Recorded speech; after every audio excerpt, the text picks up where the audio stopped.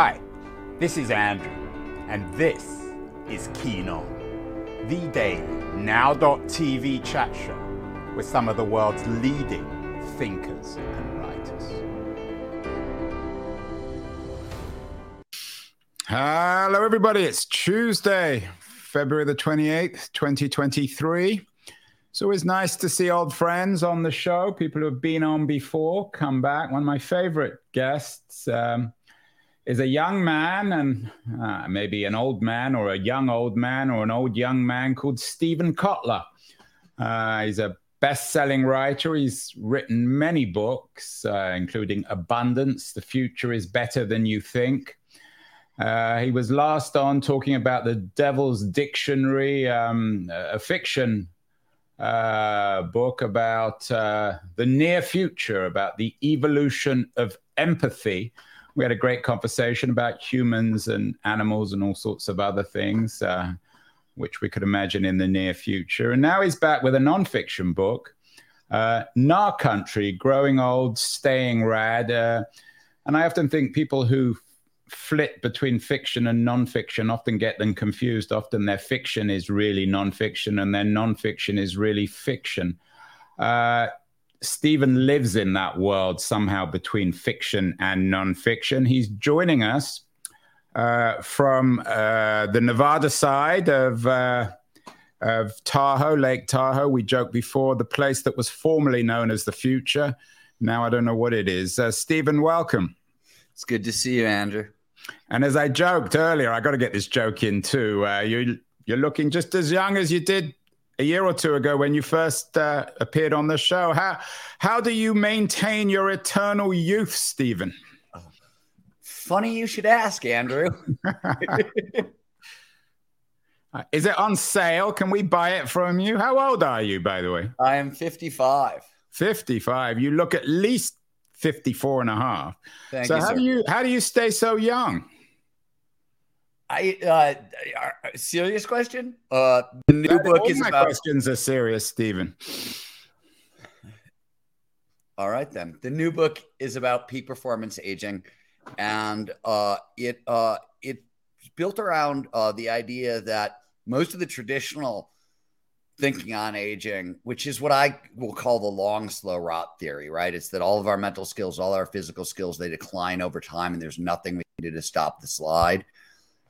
Over the past 20 years, we've sort of driven a bus through that old story, but the news source hasn't leaked out to the rest of the world. So it turns out that all the skills we used to think declined over time, we now know they're use it or lose it skills. And if you never start using these skills, training these skills, you can hold on to them, even advance them far longer than anybody thought possible. So I guess the answer to your question is I'm training all the skills it requires to stay young. Yeah, and the book is about how to stay young, and it's a autobiography. It's a memoir of you doing it, and gnarly in itself. The book is called Gnar Country, and it's not as easy as it sounds, Stephen. I mean, if it was, then there would be no need for the book. How hard has it been for you to stay young, or at least stay rad? The short. I love the subtitle of the book, Gnar Country. Growing old, staying rad. I assume rad is another word for young, or maybe rad and young aren't the same. Rad is it's another the title Gnar Country is action sports slang, right? Gnar is short for gnarly, and it's defined as any environment that's high in perceived risk, high in actual risk, which turns out is a really great description of our later years. Rad is also action sports slang. It's short for radical, meaning crazy, amazing, impossible, that sort of thing. So that's the title. That's the rad. Was there a question behind that? Well, the question was that the book is not just a manual. It's about... you asked how hard it was. It's about you. I mean, you put yourself through it, and it's not easy, is it? I mean, if it was, then there'd be no need for the book, and we would all be out being young. I think you make a great point. I think there's there's sort of two responses to that. One, I think most of us, when it comes to peak performance aging, that sort of thing, we've been sort of given the wrong formulas. We're reaching for the wrong tools, which is one of the reasons it's fairly difficult. But I say this in the book, like we can kick ass until we kick the bucket, but you have to train for your later years like a professional athlete. Now, I don't just mean train hard. I mean train smart, much more than train hard. But you are right. It is not easy. But I also think in a sense it's mandatory, because one of the things we do know is while much is possible in our later years, by the time you get to your 50s, if you're not moving forwards, you're going backwards. As Dylan put it in another way, you're in the business of training people, training performance. Is this mental or physical? I have some friends who are physically incredibly fit and rather old mentally, and others who are physically rather old but young mentally. Are the two intimately bound up together? I think they're intimately bound up together. So let me just walk you through a couple of things that we've discovered and the limits on these things. And I think it speaks sort of right to what you're seeing. So we know you can hang on to your mental faculties, and we know you can hang on to your physical faculties, but you have to literally train everything. And on the physical side, it's quite a list, right? You want to sort of hit all the 5 categories of so-called functional fitness: strength, stamina, agility, balance, and flexibility. And the World Health Organization, take it or leave it, but they have like actual recommendations for each of those categories on a weekly basis. And the same thing is true on the mental side, right? We know the sort of the best way to stave off cognitive decline, dementia, Alzheimer's is lifelong learning, wisdom and expertise in particular. And the reason these skills are so important is as we age, a lot of the damage that takes place in the prefrontal cortex, right? The part of the brain that's right behind our forehead, very powerful part of the brain, also the newest part of our brain from an evolutionary perspective. So like the most vulnerable to decline. And both wisdom and expertise form these huge neural networks across the prefrontal cortex. And there's a lot of wisdom, there's a lot of redundancy in these networks. So the brain doesn't ever figure out one way to do something. It likes to figure out multiple ways to do the same thing and recode it and recode it. And that happens with wisdom and expertise. So you end up really protecting the brain against decline this way. But the point of all this is you have to do all of it, right? If you're training up the brain and the body's going away, you've got one set of difficulties, and you're going to end up losing cognition in the end anyways, because of how tightly linked the brain and the body are, and vice versa. So you mentioned earlier that it's hard work. How hard work? I mean, do people have to dedicate themselves several hours a day, a week, a year to this? What's the regime that you're suggesting in Gnar Country? So if we want to summarize peak performance aging in a sentence, and I'll define these words as we go along, but you want to regularly engage in challenging social and creative activities that demand dynamic, deliberate play and take place in novel outdoor environments. And we can unpack all those various things, but that's sort of the formula. And dynamic, when I talk about dynamic, deliberate play, that's the word I want to zero in on, because it's part of the answer to your question. Dynamic is a shorthand for all 5 categories of functional fitness. So plus, when you have dynamic motion actually produces more neurogenesis and more angiogenesis, or the birth of new neurons and the birth of the vasculature that supports those new neurons, sort of feeds those new neurons. So there's benefits to dynamic play. You have a choice, right? You can train all those skills independently. You can train strength, stamina, agility, balance, and flexibility. But the World Health Organization says, look, you need about 150 to 300 minutes of aerobic activity a week. You need 2 strength training days and 3 balance, flexibility, and agility days. So if you put that together, you get exactly where you came out, right? That's just 2 hours of physical training a day. And then there's still all this other stuff on the other sides of that equation that you have to do for mental fitness. Or training smart, you can pick a single activity that hits all 5 of those categories at once. For example, in the book I write about skiing, that's just one example. Tennis, badminton, these are other dynamic activities. And to see this bear out, the Mayo Clinic did a really interesting study where they looked at how much longevity you get from different kinds of physical activities. You join a health club, you get about an extra year and a half of life. You swimming, jogging, it's about 3 years. But you go to tennis or badminton and it's 6 years or 9 years respectively. And it's because these are dynamic activities. They're also social activities. So you're getting all the benefits of a robust social connection as well, which is important for peak performance aging. But we can come back to that idea in a second.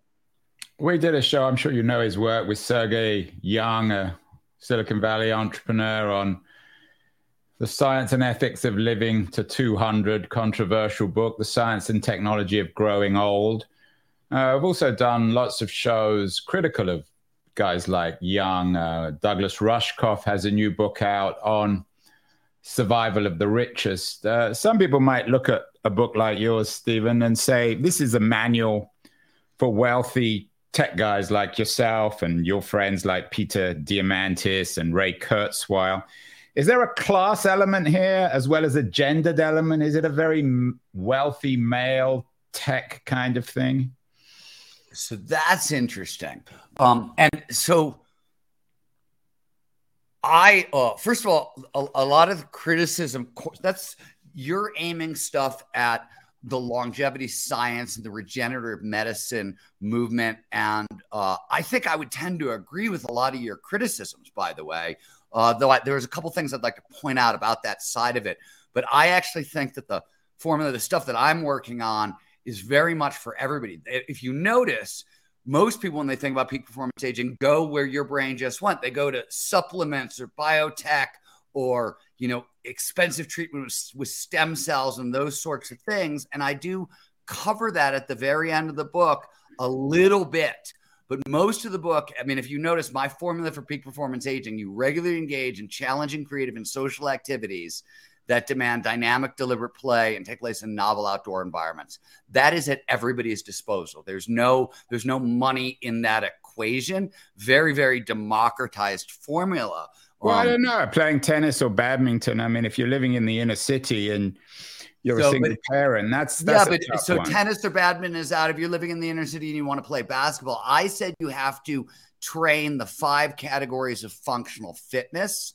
You can do that in a prison cell if you want to.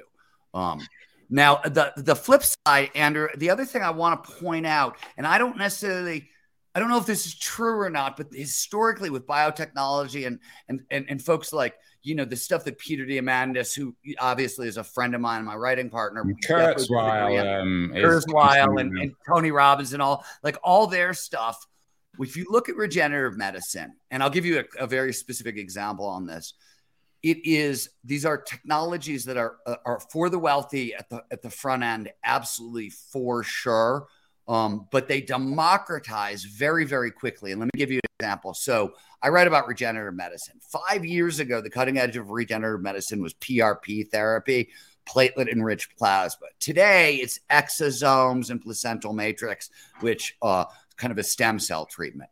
But 5 years ago, it was $10,000, $20,000 to get PRP, and you had to spend a lot of money, and you couldn't get it from a regular doctor. Insurance didn't cover it. And this year, my 80-year-old mother who has mediocre healthcare got PRP through her doctor and covered by insurance. So this stuff moves very quickly. It gets democratized very quickly, and the price tends to become semi-affordable for all kind of thing. So I don't think of it as kind of this elitist idea that we're hearing about so much. I just question the narrative because that just hasn't been. Yeah, no. I was just speaking on behalf of some people perhaps listening to this. It's interesting you mentioned plasma. We did a show yesterday with an American journalist, Kathleen McLaughlin. She has a new book out called Blood Money, which is about the plasma industry and the way in which poor people are selling their blood to plasma companies who are mostly exporting. And we also talked about transmission of plasma and Peter Thiel and all that sort of stuff. Is that the next frontier in some ways, Stephen? So I don't that you've skipped past my knowledge a little bit. Platelet-rich plasma, they take your own blood, spin it in a centrifuge, and re-inject you with the serum. So there's nobody, you're not buying or selling plasma. They're using your own. And now that you've sort of moved into kind of the cutting edge of biotech, I think there's going to be a ton of stuff that you see people experimenting with it, whether it's the wealthy billionaire crowd or the biohacking crowd.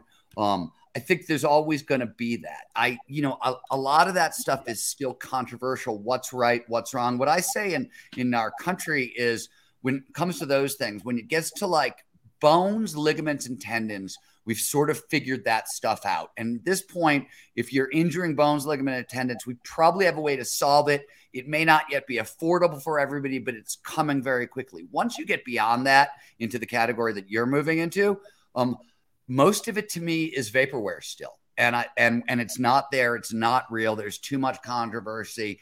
And, I walk away from it and am very, a little allergic to it.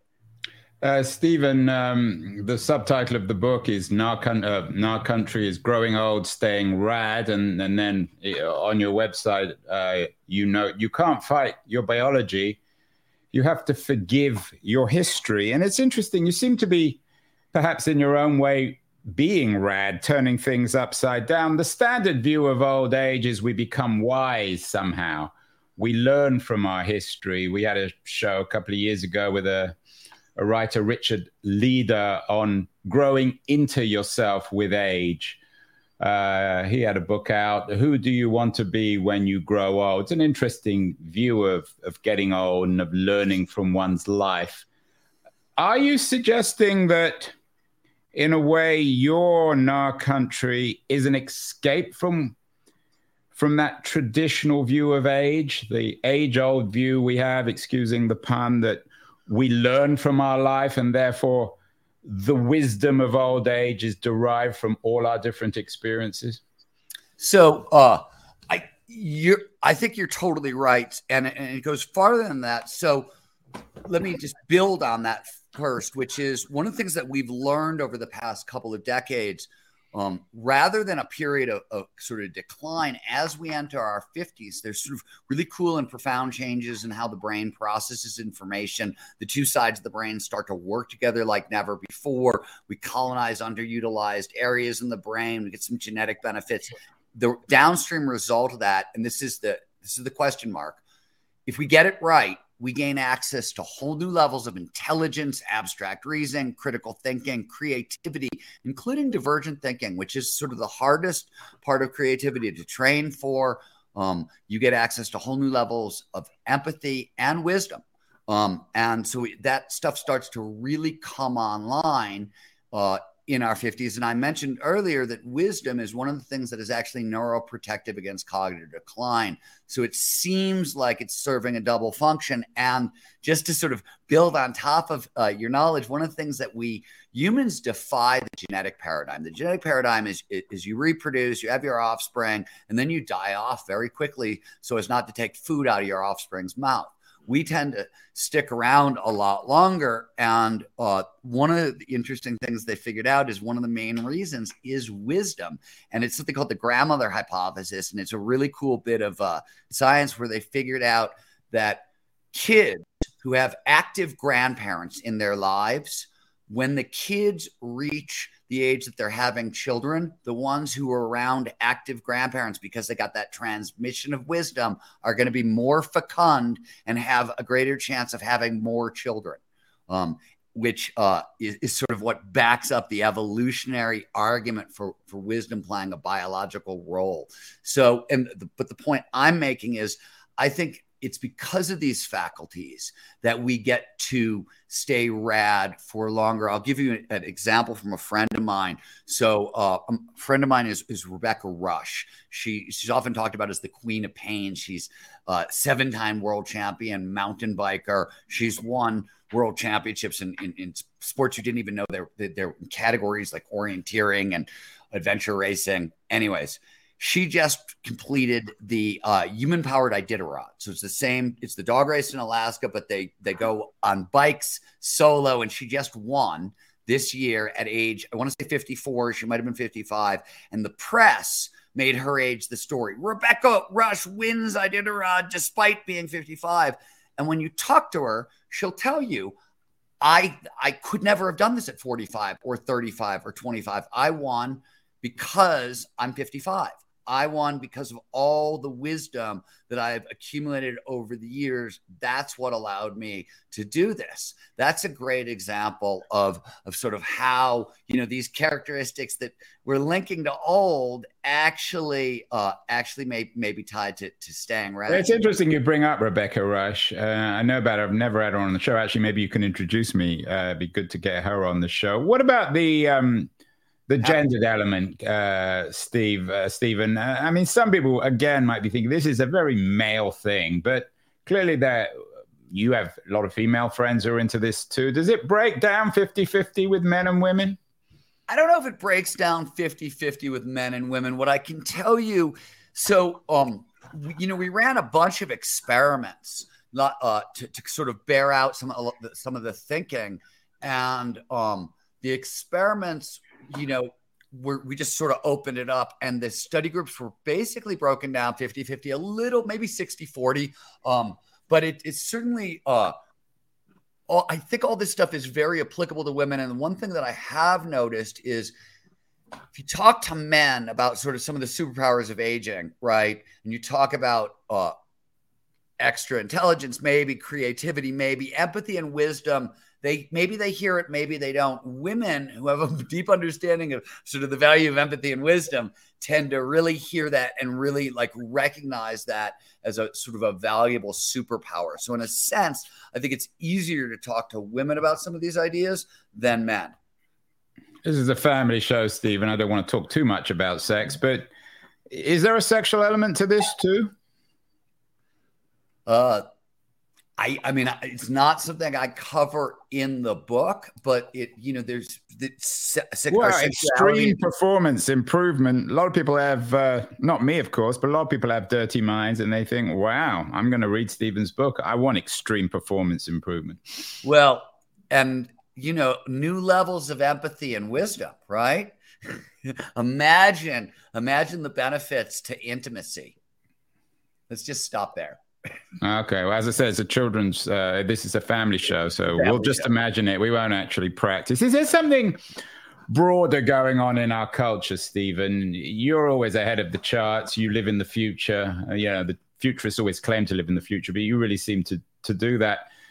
Back in the 60s, of course, the anthem, perhaps, of the 1960s was The Who's My Generation. I hope I die before I get old. But a lot of them didn't die. The Rolling Stones are still around, still touring in their 80s. Charlie Watts just died. I'm going to see Bruce Springsteen. He's in his 70s in San Francisco at the end of the year. A friend of mine saw him, said he was amazingly agile. Has something changed in the culture that people... Yeah. The Stones and Springsteen and so many others, in contrast, of course, with The Who and Keith Moon, who died young, but some of them are around. Roger Daltrey's still around.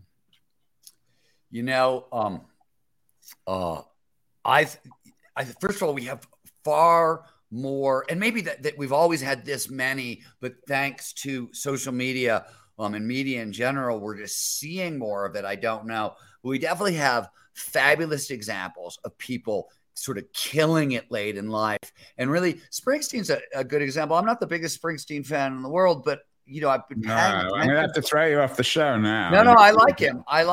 And I want to say that what he's been doing lately is really amazing. This is not just sort of rehashing old stuff. He's really sort of pushing his music into neat directions. And I think we're getting great examples of people who are staying vibrant, staying relevant much longer. But the other thing I want to point out is, I've written a lot. I do a lot of training of organizations, and I've written a lot of books that have caught the attention of CEOs. So I spent a long time talking to CEOs, and running a peak performance aging organization, one of the things we end up talking about is, what are the skills that we look for in an employee? Can we hire for it? Can we screen for it? Can we train for it?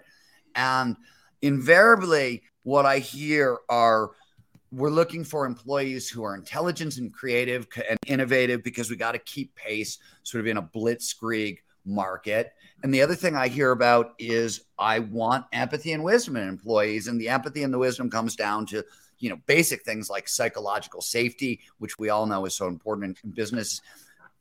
But without empathy and wisdom, you don't have collaboration or cooperation, which is team performance, which is what runs our companies.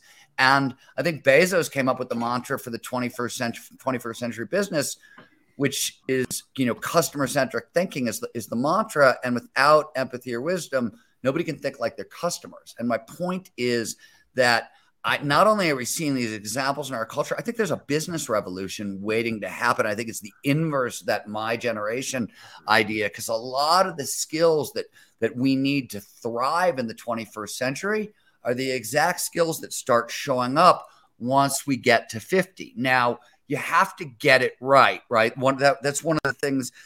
These are not automatic skills that just become yours as we turn 50. There are certain gateways of adult development that you have to pass through to really unlock it. So nothing's for free, not even in our biology. So it's on us to take the steps to train these things up. But I do think there's a big sort of cultural shift coming in the value that we see for older adults, both in society and in business. Yeah, and I think there's the other side of the coin is actually darker. In all seriousness, maybe you got it wrong. You should have written a book about young people, Gnar Country, growing young, staying rad, because just as the 50-year-olds, the Jaggers and the Springsteens seem to be becoming stronger, wiser, more empathetic, to use your word, although fortunately you didn't use the A word, authentic, which is an even worse word than empathy. But we all know what you're talking about. Meanwhile, the 20-somethings are increasingly anxious. They're not able to go out. I saw a stat recently that, 50% of men under 30 have never had a sexual experience, spend their time on the internet looking at pornography. So the glass may be half full, Stephen, when it comes to older people. But what about younger people? Is there a connection between this anxiety crisis, this epidemic of anxiety that seems to have inflicted the young, and our generation, which seems to be growing old in a very useful way? That is so it's an interesting question. I come at it a couple different ways. It's a good question though. First, one of the things that we know is peak performance aging starts young. So this is interesting. And so I mentioned earlier that those super cognitive superpowers in our 50s, they're not automatically ours. And to get them, by 30, you need to pass through there's adult development gateways. So by 30, you got to solve the crisis of identity. You got to know who you are in the world. By 40, it's about sort of match fit, which is an economist term for like a tight link between your identity and your vocation. And then by 50, forgiveness matters. You have to forgive yourself. You have to forgive others. And in your 50s, you actually need to engage in creative activities. These are sort of the doorways. And what if you miss those doors? Then you're stuck. Then you're in prison. Yeah, you are kind of stuck. I mean, the good news is we have sort of tools to help people through those doorways, but you are definitely stuck. And let me put a bigger point on it, Andrew, to exactly what you were talking about, because this is weird. So one of the first bits of research to sort of show up and really start to tilt our thinking about the second half of our lives, it's this famous study done on the Sisters of Notre Dame, the group of nuns sort of in the United States that essentially donated their lives and their brains to science. They were tested. We were trying to figure out why some people hold on to sort of cognitive function and physical function late in life and why others succumb to Alzheimer's and dementia.